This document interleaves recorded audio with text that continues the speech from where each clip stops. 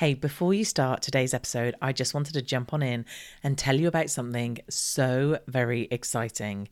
I am holding my first ever summit. The Rise Above Summit is going to be on the 20th and the 21st of March, and the tickets to it are free. All you have to do is register at theriseabovesummit.com.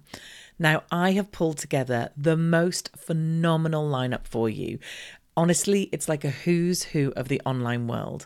So if you have an online business that you want to grow, so you're either a course creator, a membership owner, or a coach and do offer group programs, then this is definitely the summit for you.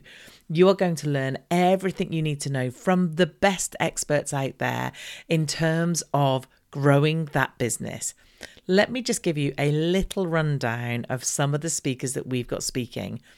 We've got the amazing Amy Porterfield, who's going to be sharing with us about growing her audience and basically creating $1 million online business. We've got the phenomenal Michael Hyatt, who is a New York Times bestselling author, who's going to be talking to us about getting organized in our business. We've got Mike from the Membership Guys, who's going to be talking about using free content to sell your online membership. We've got Lucy Street from Adobe Express sharing the secret sauce of social media. We've got Graham Cochran, who's talking about $1 million life giving business formula. And I do an amazing interview with him. We have Adrian Salisbury talking about 3 keys to maximizing your on-camera presence. We have Kirsten Miller, Mary Hyatt, Joyanne Boyce. We have Fifi Mason, Robin Kennedy.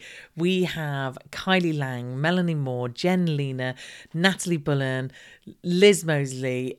Like, the list goes on and on and on. We honestly have the most phenomenal people. We also have various different activities that you can take part in that go from meditation to tapping to doing marketing in 10 minutes. So we've got lots of fun things, and there's also competitions to get amazing swag. So go and check out theriseabovesummit.com. It will be linked in the show notes or wherever you're listening to this podcast. Go and find it in my social media. Get your free ticket. And after you get your free ticket, you will be given the opportunity to upgrade to our VIP pass.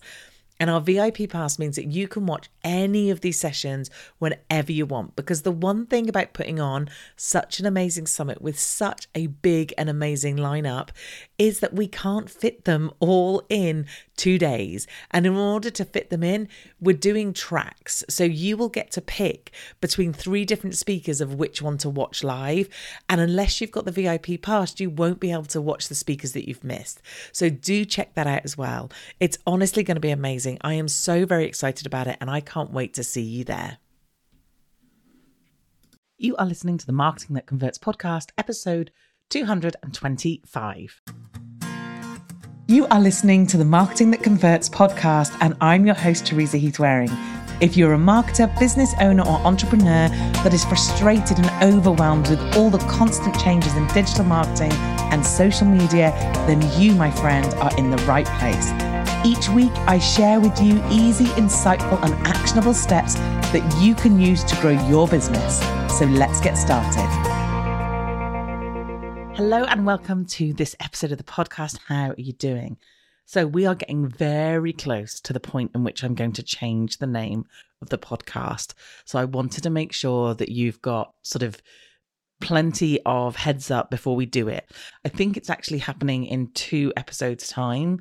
That you'll get a new intro and outro, you'll get maybe slightly tweaked the way we do it. I haven't even decided yet, if I'm totally honest. The list of things that I've got to do to get ready for the rebrand and the website is huge, so big. Also, at the same time, I decided I might try out a different email system, because although I love Kajabi and it's brilliant because it does all of the stuff in one, we're also creating a quiz. And in order for the quiz to be really good and give you specific answers, I need an email system that can work a bit harder than the one that Kajabi can do currently. So there's a lot on our plate this month. I am working the team very, very hard. They are all being amazing and getting stuff done. So it's been a busy old time. But like I said, it's coming. You don't need to do anything. Just make sure you're subscribed to the podcast, because the podcast will stay subscribed, the name will just change for you. So hopefully you shouldn't lose me or anything like that, but make sure that you've hit that subscribe button wherever you listen. Okay. So this week we've got an interview and it's with the amazing Natalie Bullen. She was so good. I can't even tell you. I loved this interview, but let me tell you a bit about Natalie first. So Natalie, through her work as a financial consultant, business coach and banker, she discovered that the biggest hindrance to financial freedom is mindset, totally. Realizing that many people's view of wealth is unattainable, or they see it as unattainable, or something that's simply for those people. Natalie has an ambition to shift her perspective for everyone she meets by encouraging them to improve their relationship with money. Growing up in one of the poorest states in the country, the Alabama native witnessed firsthand how this is me trying to read again. I hate reading. How the impact of financial illiteracy, I can't read. I'm going to have to get some lessons in how to read, and economic deprivation can have on a community. Determined not to be another statistics, Natalie worked tirelessly to establish herself as the go-to guru for all things finance.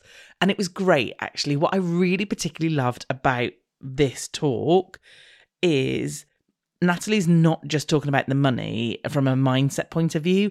So she's not just going, manifest it and it'll come. She's also very practical and talks about some very practical things. So I really, really liked that. I think I said last week on the podcast that she spoke for my event, that when the doors open again to the membership, all the past recordings and events are all up there so you can see them all. But yeah, when I had her at the event, she was so good. So, so good. So I think you're going to love this episode and get lots from it. So without further ado, here's the lovely Natalie. So I am really excited today to welcome to the podcast the lovely Natalie Bullen. Natalie, how are you doing? I am well. Thank you so much for asking. How are you? I am good. I was just saying before we got on, I've been a busy week. I've been speaking and I'm just a little bit worn out, but I'll be fine. I am all good. You have come on this call giving me so much energy. And don't you just love it when in fact, I was talking about this just literally at this event about some people, you step into their energy and it's like, ooh, that's not nice. And then some people, you step into their energy and it's like, woof. So that's what I got when you came on the call. So that's awesome. So Natalie, I'm excited about today's conversation. But before we get started on it, I start my podcast the same way every time, which I'm sure, well, for me, I feel like it bores my audience, but it's important. So can we start off by you telling my lovely audience who you are and how you got to do what you're doing today? Yes, I am Natalie Bullen, licensed financial advisor and money mindset coach, owner of Unapologetic Wealth. I have had an affinity towards money since my teenage years. I started my first business when I was 9 years old, selling keychains at a uniform store in Mobile, Alabama, where all public school children are required to wear uniforms. And I learned that I knew something about money. It clicked for me in a way that it didn't easily click for others. And as I got older, I started to see how differently Black people, especially women, were treated when we didn't have money, and why the wealth gap seemed to be getting wider, even though America seemed to be getting wealthier. We weren't getting wealthier, but the country was getting wealthier. So I went to undergrad and I got a business degree, and it didn't solve any of those questions for me. Mm-hmm. And I got an MBA, and that didn't really solve a lot of questions for me either.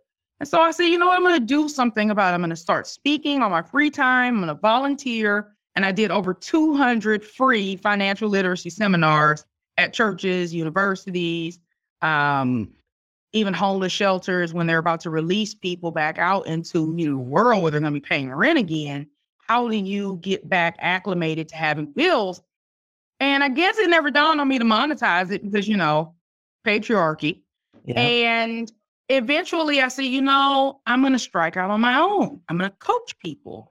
And I was going to coach them on financial literacy. So I had a workshop planned, and it was going to be retirement plans for entrepreneurs. And I had flyers and exciting.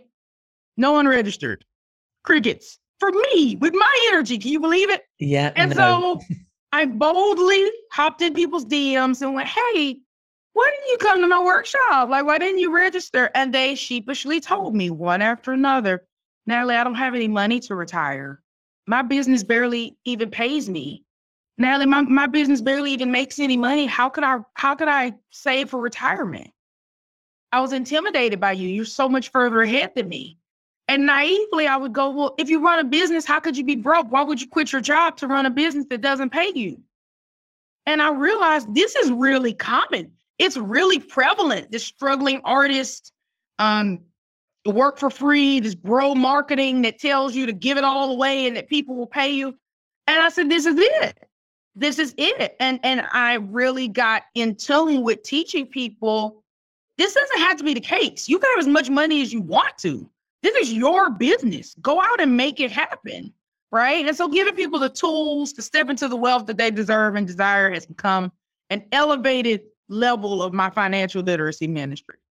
I love that. Like, I love the fact that you identified something really young, that it was like in you, built in you.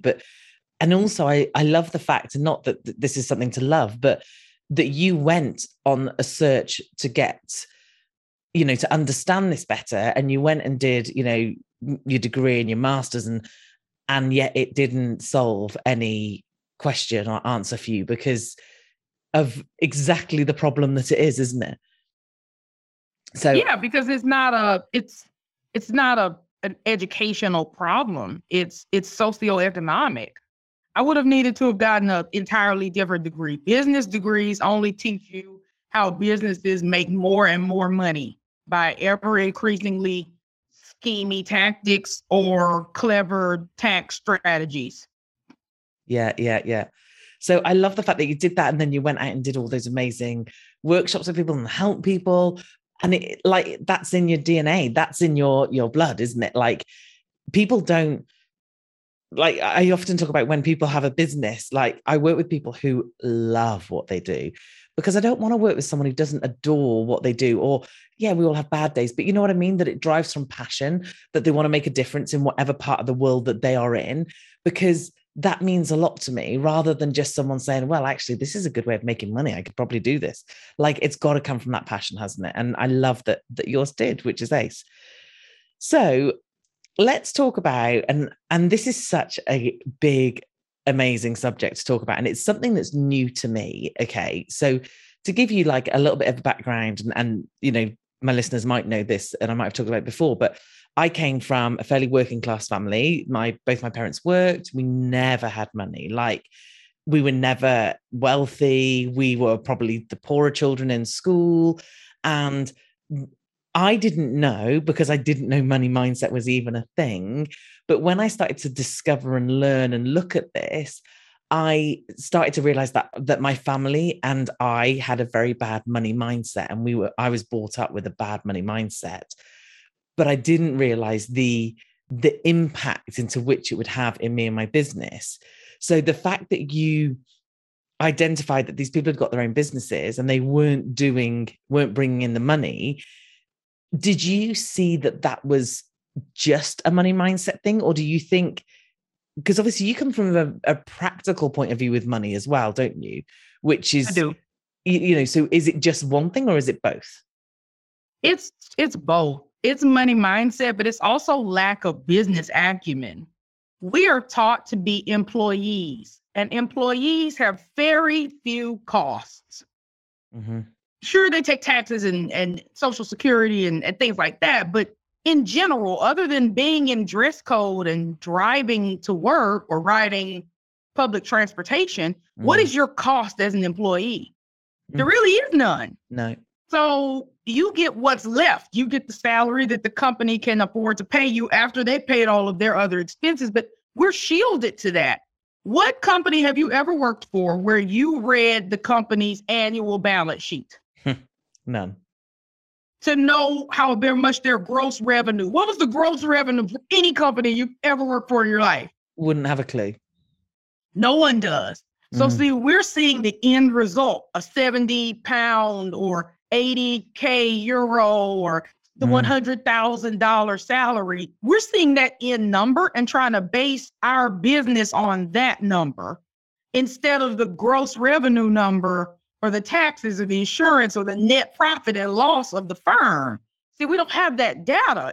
And if you work for a publicly traded company, the data is out there. We aren't taught to look at it. We wouldn't know what to do with it if we did. No. Most people do not know how to read financial statements. So when they come into their own business, their first thought is, let me just replace my salary. Mm-hmm. But having a $100,000 salary is not the same as having a business that grosses $100,000 a year. Yeah. You cannot conflate those two numbers. They're not the same. And people don't realize the expense, how much money it costs to run a business, the website and the hosting, the coaches, the tax liability. You're used to your taxes being taken out of your paycheck. When you're self-employed, you're responsible to pay the IRS in America quarterly. Yeah. I've met entrepreneurs who weren't paying quarterly taxes because no one had told them that they were supposed to. Yeah. Right. And they get with me and find out that they owe 10, 20, 30K.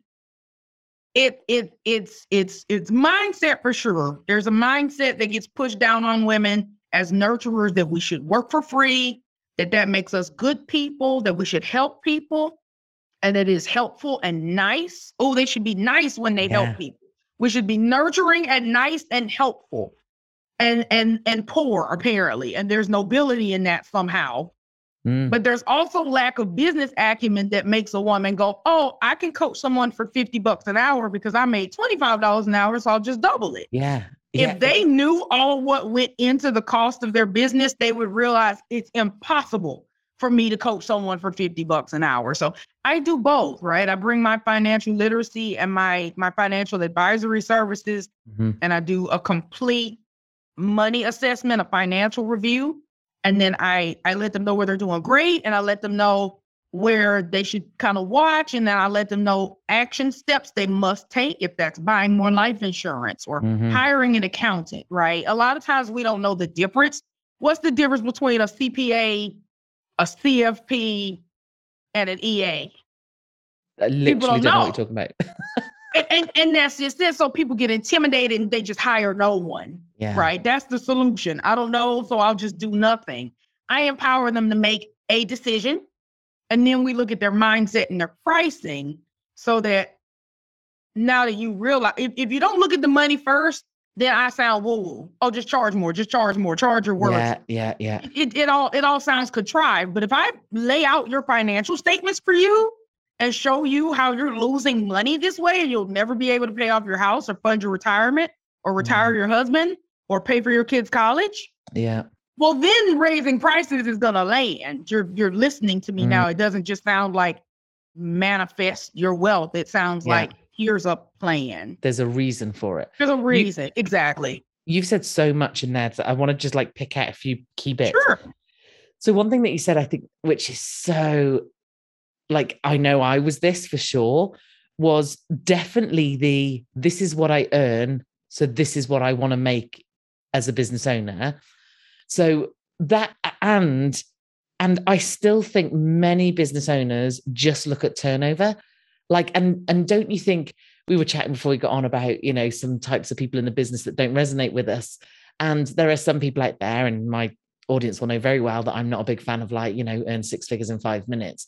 But the thing is, it's turnover, and they don't tell you the full picture. So yeah, you could have a launch of something or other that brings you in 6 figures, but they might have spent 5 figures getting to that point. And therefore, what's the point? And I think that's something that's where the acumen comes in, isn't it? That's where the knowledge of being a business owner and understanding the business, rather than just saying, great, I've hit 6 figures, or great, I now bring in $5,000 a month. It's got to work, hasn't it, with everything else? So I agree. I think that's why it's important to get with people who are transparent. Denise Duffield Thomas is very transparent. She sends emails that break down all the numbers from her launch to let people know how much she spent and how much she made. I will also say, if you're expecting to make 6 and 7 figures and not have any expenses, then you shouldn't go into business. Yeah. There will be some expense, period. I don't care if you don't hire anybody. I don't care. At some point, you have to pay something, and you hinder yourself trying to do it all yourself to save money. I would rather have a business that makes $50,000 a month and has $20,000 a month in expenses than a business that makes $5,000 a month and has $200 in expenses because I'm trying to bootstrap it all myself. Yeah. Yeah. So, I think that's a really important thing to talk about. The other thing that you said that I think I'd really like us to hit on is the fact of, and you are right, this is predominantly women that think like this, the fact of, they benchmark their pricing based on, oh, well, this is what I earn as a salary, so actually I'll just charge this. And B, that they feel like they can't or they shouldn't charge. They've got to be nice. They've got to be kind. They've got to, not be ruthless, not be greedy. And isn't it funny, the language that we use for male and female when we talk about money? So like a guy who charges his worth and goes out there and earns good money, we say he earns good money, he does well. A woman is like cutthroat or ruthless or a bitch, or you know what I mean? Like all these things that we label women. I've been called all of those things. Yeah. Like it's. And mean. Yes, always. Yeah, they're not nice people, because if they were nice, they wouldn't be charging. So how do we... Well, I am not nice. I just want to make that incredibly clear to your users that I am not a nice person. And I think anyone who looks up the original definition of the word nice probably wouldn't want to be called that either. Okay, we're gonna look at that. Like, so let's just talk about that for a minute, because I know there will be, I'm gonna like take a guess, like probably 90% of the people listening to this are thinking, I can't charge that, or I can't increase my prices, or they feel like that. They don't want to be seen as greedy or money grabbing, or like, so let's just talk to that a bit. If they're feeling like this, what kind of things do you talk about? What kind of things do you suggest to help people get more comfortable with the fact of it's okay to charge what you're worth? I would ask that person, where is the root of that fear? Where does that fear come from? Say you are an accountant and you have been dealing with clients who barely pay you. They don't pay on time. They don't pay their tax burden. They have you doing all this work. You're chasing behind them for documents. You're trying to do their profit and loss. You don't hear from them. They say they've gone out of business, but then they come back next year. They haven't filed for years. They're a problem client, and you're charging them $500 a month, and they are hemming and hawing about it because they only make $3,000 a month, and it was a bad month, and their husband lost their job. It's always something. Mm-hmm. You got a dozen of clients like this, and you're about to pull your hair out, and your husband's trying to figure out why you haven't sent in the money for your own taxes because you're waiting on receivables. Yeah. Your receivables are quite large, and your business bank account is quite low, and your clients are quite troublesome. This is usually where I meet people. Yeah. Your fear is that if you charge more, you won't have clients. I'll ask this. Do you have clients worth keeping now? Yeah. What do you have now that you're clinging on to, right? If you have a business that can't pay you, you have a liability. Why are you clinging to a liability? If you have a business that's driving you crazy and putting a wedge between you and your spouse, why are you clinging to that so desperately? If you have a business that only attracts broke people who can't pay you, why are you fighting so hard to keep that? Yeah, yeah. That would be my first inclination. The truth is, a lot of us are not wealthy right now, or maybe we grew up poor. And so what we're really saying is not other people can't afford it, it's I can't afford it, or I wouldn't pay that. That's what we're really saying. It's a broke consciousness, and we project it onto other people. I can't buy $100,000 cars, so nobody buys $100,000 cars. Yeah. Rolls Royce would beg to differ. Yeah. So I would ask them, what money story were you told that convinces you that what people will and won't pay? 2, you don't know your client. They're strangers. Try it again. Strangers. Teresa, you're beautiful. I don't know how much that artwork is behind you. I don't know how much that dress is you have on. You have on a beautiful, nice, smooth, silky eyeliner, very nice plum eyeshadow. It could be Tom Ford for all I know. You could have bought a $300 eyeshadow palette for this.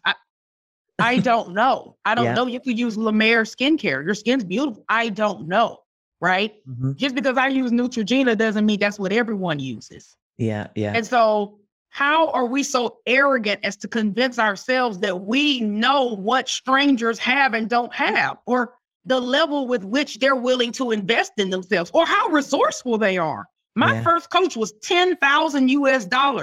My salary at the time was $49,000 US, and the business had made zero. Wow. It was a hardship. Okay. How do you think I would have felt if that coach would have said, oh, Natalie, I have a coaching program that would help you tremendously, skyrocket your business, but I know you're just a poor little personal banker, and so I won't offer it to you. That'd be mean of me to offer you a $10,000 solution because I know you can't afford it. So I don't want to make you feel bad. It's almost like a charity. When you think about it, you're really looking down on people and deciding for them what they deserve to have. And no one wants to be treated like that. You wouldn't want to go to the Audi dealership and have somebody show you the cheapest car on the lot because they didn't think you could afford the nicest car on the lot. You would call that discriminatory. Yeah, you would. So why are we discriminating against people we claim in our niceness that we want to serve? So step away from deciding what people can and can't afford. Target doesn't care if you can afford the groceries. They set the price at the price they need to be profitable. That's it. If you can afford it, great. If you can't, you may have to make another solution. We're not in business to please our client or to make solutions cost what they can afford. We're in business to grow our impact, our influence, and our income. That's it. That's why you're in business. So I would challenge that person to really do a deep dive. Why did you start this business? Was it to make people happy? Because if you're in it to make other people happy, you will probably make yourself unhappy in the process. And I'm going to be mad as hell if my business leaves me broke. I'm just going to tell you the truth. If I go to transfer my owner's draw and the money not there, the business is closed. Like, do you know what? We need that time. No, just laughing but you're right.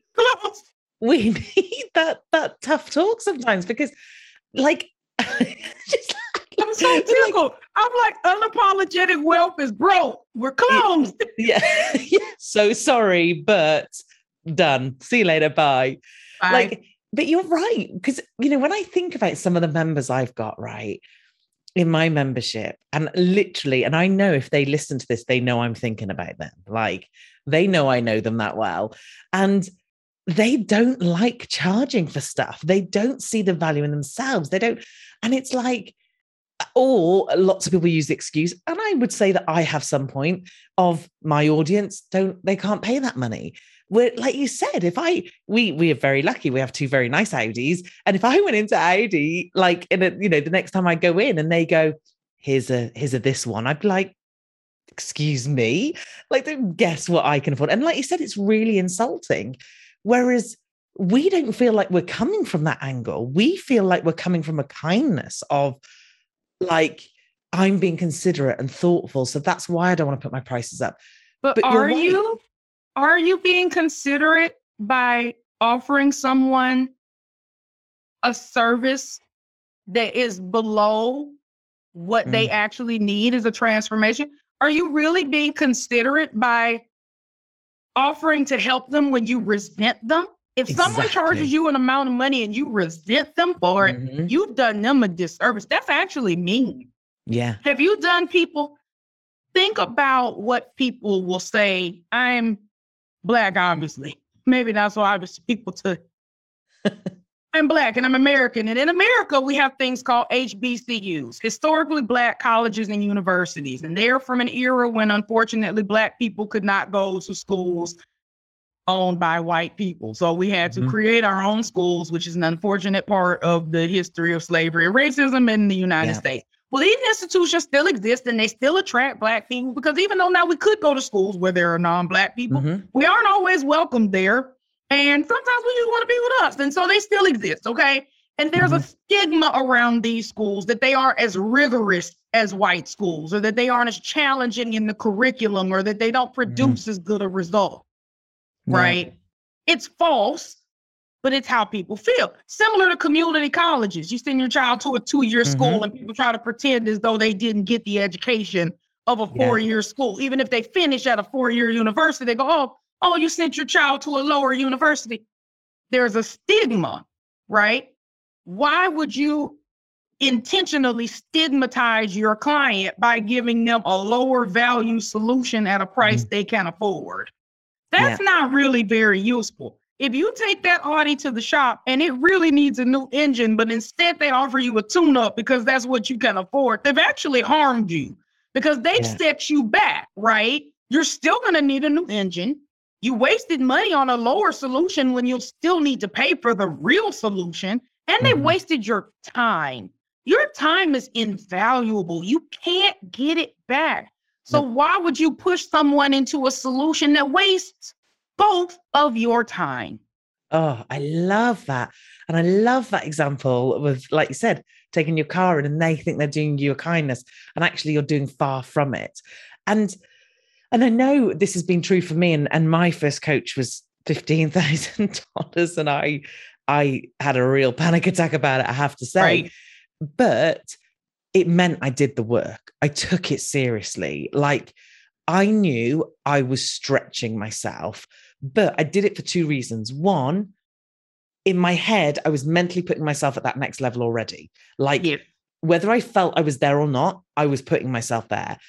And then on the other side, it meant that I worked hard for it because it was like, I am not going to waste this. I'd had coaches in the past that had done like deals with me.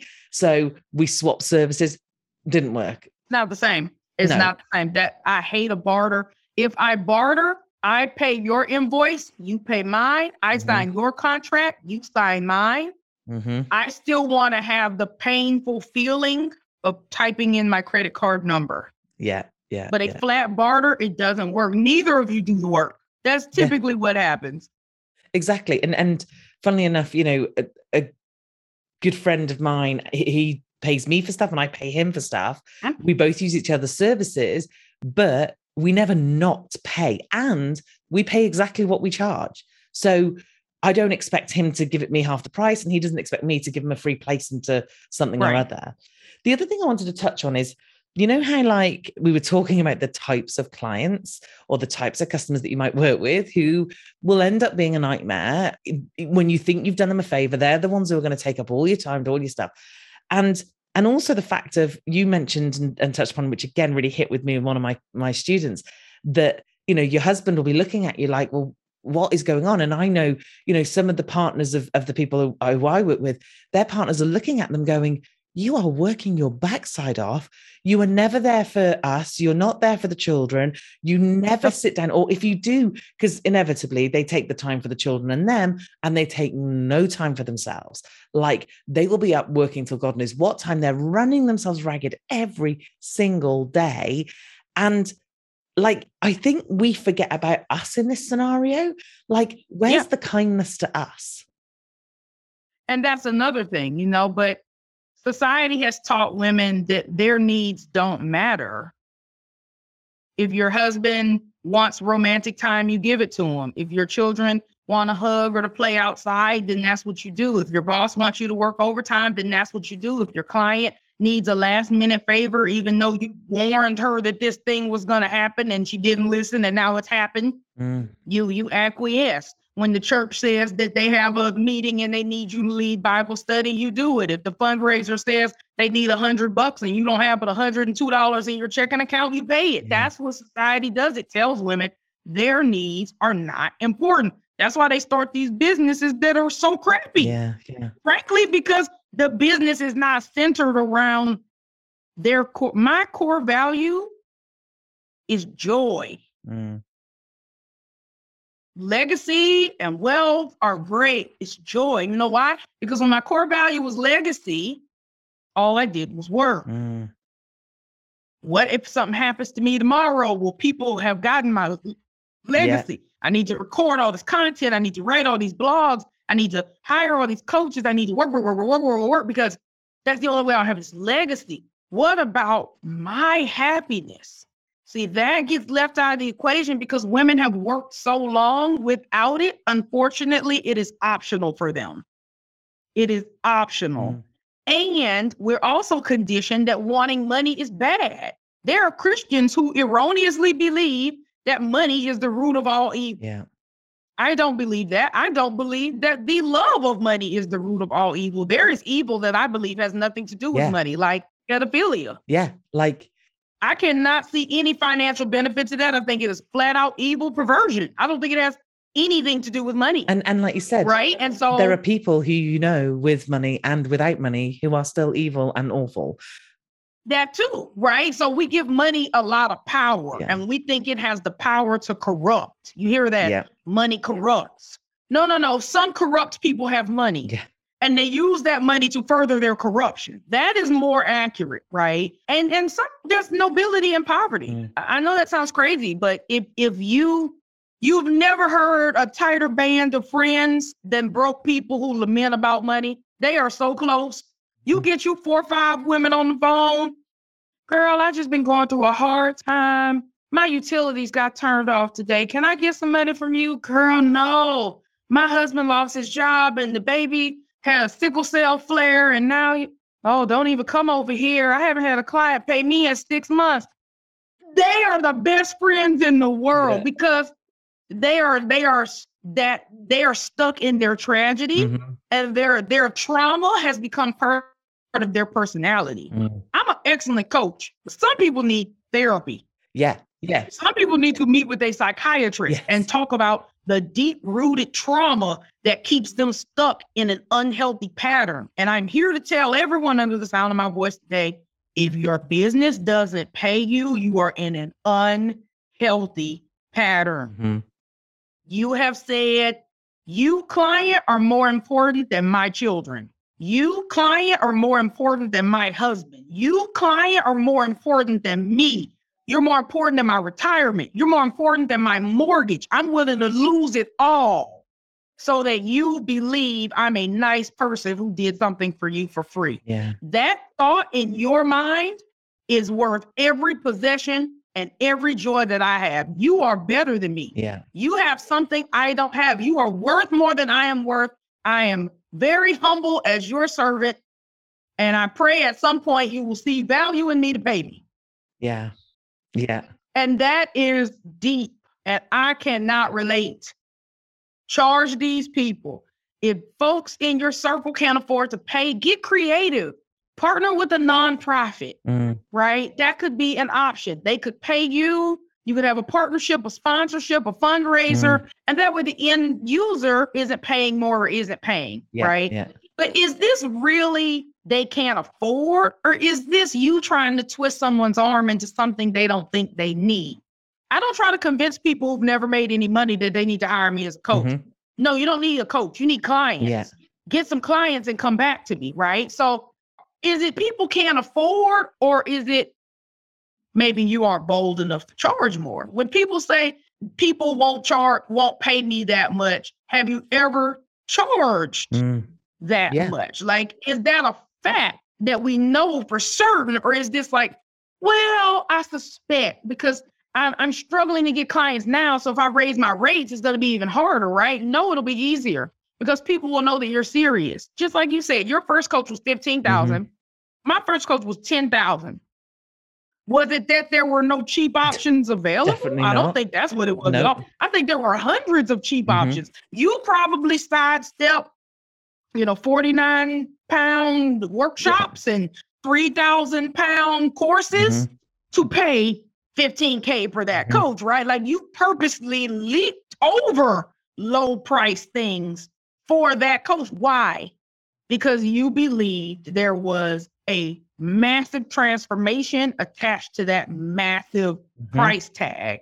It wasn't that cheap options weren't there. You didn't take them. So there are lots of people right now who are positioning themselves as cheap because they think that's what people want. Yeah. But when I go to the mall, Fendi has a line. Louis Vuitton has a line. Gucci has a line. Old Navy never has a line. Zara doesn't have a line. Topshop, no line. I'm just saying, like, there people want premier. We just have to be bold enough to be a premier business and not be a discount business, especially for the wrong reason. If the reason is helping marginalized people, we just need to restructure your business. If it's so people will like me, that's the wrong reason. And you said some really good stuff there in fact of like, that people will pay. And what I've always found really interesting is when we wrongly make an assumption about someone and think they can't afford this, they normally blow me out the water by buying something crazy expensive from someone else. And you're like, I didn't offer this because I thought you couldn't afford it. And they get it from someone else. Like, so it's not that, it's priorities. I remember when my ex-husband and I separated, and I started my business, and my daughter started school. She was like 4, starting infant school, and life was hard. Like, I was on my own. I'd started a business, like money was tough. And I was taking her to school. I was trying to do the school run. The hours weren't long enough. I was getting really stressed with like trying to fit everything in, trying to build this business, trying to manage her as a parent. It was awful. So I decided one day that I wanted to move her to private school, and I wanted her to be in a private school where she could be more settled, because and I wasn't getting the service I should have had from the school she was in. And that was a state school, but I felt like I had no power to challenge them with some stuff. Anyway, I went along, I looked at this private school.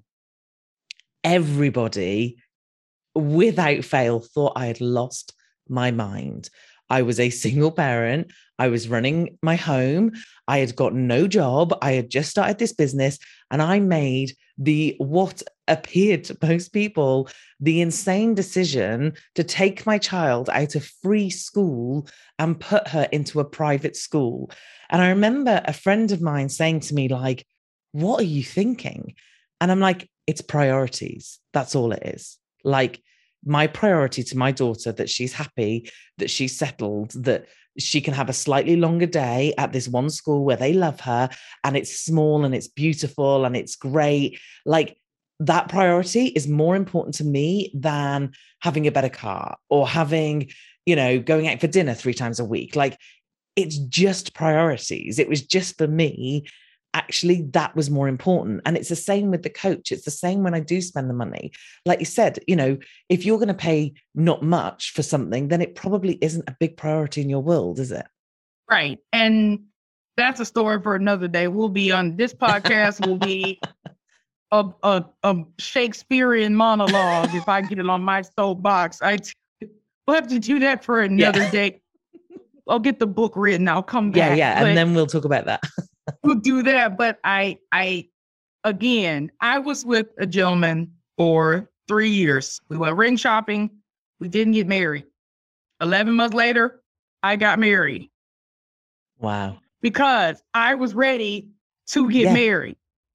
So the commitment that he wouldn't give me, I wanted it. He just didn't offer it. Yeah. So I found it in someone else. Yeah. This is what we do when we low price people, right? Before Lexus, there was just Toyota. When Hyundai first came out, it was just Hyundai. And they didn't have a high price option. So when people decided they wanted a luxury $100,000 car, Hyundai didn't have anything to sell them. Yeah. So they were losing business to Audi, BMW, and Rolls-Royce because they have $100,000 plus offers. So if people can't take what you don't make. If you don't have that next level, you're essentially telling your clients, this is as far as you can go with me. You have to go further with someone else. It's just like the yellow brick road.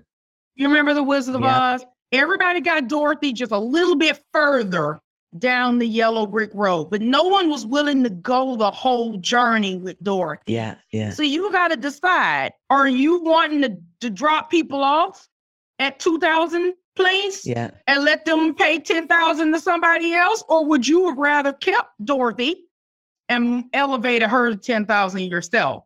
Again, this isn't about can't afford. This is about value. Yes. I couldn't afford that $10,000 coach either. Nope. Let me just put that out there, full disclosure. But I paid it. Whether I could afford it or not was irrelevant. I knew I needed it. I weighed my pros and cons, and I put it on a credit card. Me, a financial advisor, okay? Yeah. And not a 0% interest credit card, okay? I didn't have an offer. It was interest immediately. I cringed every month, but it motivated me to get some clients and implement her ideas and framework and pay the debt off. And I was able to pay that $10K off in 3 months. Yeah. And, same kind of story, the fact of I had got that money in a savings account and it was like my buffer. It was like that's my safety zone. Within 2 months of working with her, she'd helped me with 2 things that meant I brought in all that money again. And there were 2 customers I was already working with. And basically they had their work we were doing because I was being nice. I'd done all this work for them and I hadn't charged them and I didn't want to charge them because I felt bad. And I sat and had a conversation with her. She helped me structure it in my head. She helped me structure it in terms of what I'm going to do. And I went to them and said, I've done all this work. I'm afraid I'm going to have to charge you more. And the amount that I ended up charging both of them came to the amount that I paid her. There's no way I would have done that. No way on this earth. So yeah, it just, like you said, sometimes we do have to make some slightly scary thoughts and decisions. I'm very happy to say that even though I put my daughter in a school, which I could not afford at the time, she is almost turning 12 and is still in that same very school. And I've paid it every single month. Never. And that's just it. You stepped out on faith. And I think we also need to look at what's the worst case scenario. Yeah. A lot of times what we telling ourselves is the worst case scenario doesn't make sense. If you did raise your prices and nobody bought, what does that mean? Yeah. Well, now you have data, right? If you charge $2,000 a month for coaching, you probably can't go to $10K and keep your same clients. You are going to need new clients. So now you've got data. So maybe instead of raising your prices that much, maybe raise them to $2,500 and start doing market research and coffee chats with the type of client you want to attract. Yeah. For instance, I am pivoting from women who are, I don't make any money in my business, Natalie, help me learn how to sell so I can make money in my business, to I make gobs of money already, but I'm working too hard. Yeah. Or I don't have financial literacy. I don't know how to invest. I don't know how to save.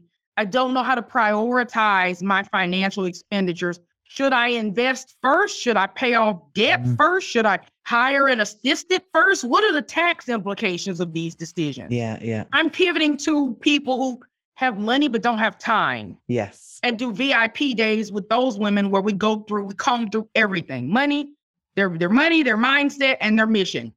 Perfect. In one day, and give them 30 days of Voxer support. That doesn't work for the type of client I had who needs accountability and touch points every week and someone to encourage them to go out and do the deal. I'm ready to pivot to women who are like, no, I got this. My business is good. I just need your direction. Want to make sure I need direction and I want to master my money, right? That's what I want. Money mastery, right? That's what I want. So I didn't just quadruple my prices. I started doing research. I started talking to women who make a lot of money, who fit that bill. What would you pay? What do you do? What is the obstacle? How can I help? And so now when I relaunch a new offer suite, it won't be a stab in the dark that I'm scared no one will pay for. It'll be a very thoughtful, calculated risk. And if nobody buys it, I'll just keep selling the existing stuff until I figure something else out. It's not the end of the world. I love it. That's why I just need people to get over the fear that it's going to be some cataclysmic eruption that's going to ruin their life. And newsflash, most of us are already in a business like that. Yeah. Less than 12% of woman-led businesses make $100,000 a year. Less than 12%. All women, not Black and brown women. Wow. And I know if that includes white women, then if I exclude white women, that number will be... That number's literally falling on the floor. Right. So $100K a year is only $8,300 gross a month. What are you paying yourself on $8,300 gross? And again, that's the high end of $100K. Yeah. What if they're making $50K? What if they're making $25K? You're not paying yourself. So now you're leaning on a spouse, missing bill payments, not investing. You don't have anything in your SEP IRA. You have nothing in life insurance. And so now you're trying to coach from a place of duress. You're trying to consult from a place of duress. How can you educate people when you're at home worried about paying your bills? How can you show up fully? The reason my energy is on 100 because I hit my annual revenue goal in September. Amazing. I've been happy ever since. Because everything else is icing on the cake. I can take the rest of the year off and nothing bad will happen. That is incredible. One, my goal was obviously too low, but two, I crushed it and I feel great about it. And every woman deserves this feeling of economic power. If I want to fly to France for 2 days for this conference, I can. If I want to tell my husband, you know what, that guy's a jerk, don't do his photo shoot and refund his $1,500. We can afford it. There was a time where, frankly, we had to do any job he could get. Yeah. Because we just needed the job. But now we have a refund fund. I love it. Now, I have a no refund policy, but life happens. I actually had a client whose child passed away. Oh, gosh. And I cried and she cried and I cried and she cried. She did not even ask me for the money back. She didn't even want the money back. She was like, I'm going to come back to you. I was like, ma'am, you're putting your child in the ground. Like, this is a non-negotiable. We're 100% with you there. Yeah. Right. But like, how many people have money left over where they could refund a client? What about 2 clients? What about 3 clients? Yeah. Right. A lot of people are running so low in their business bank account that they don't have the capital to make a move or do something. I applied for a grant this morning, actually. The minimum income requirement or gross revenue requirement was $100K. And it even put in the notes that it's up to 50 women. That sounds like every year they can't even find 50 women who know about the grant, apply and meet the income. And when I looked at it, I was like, why don't people apply? Then I saw the income requirement. I was like, that's it. This is it. You got to be a minority woman who made $100K. Well, I already told you the statistic. Yeah. There just aren't that many. And that is sad. Free $10,000. $10,000 to somebody.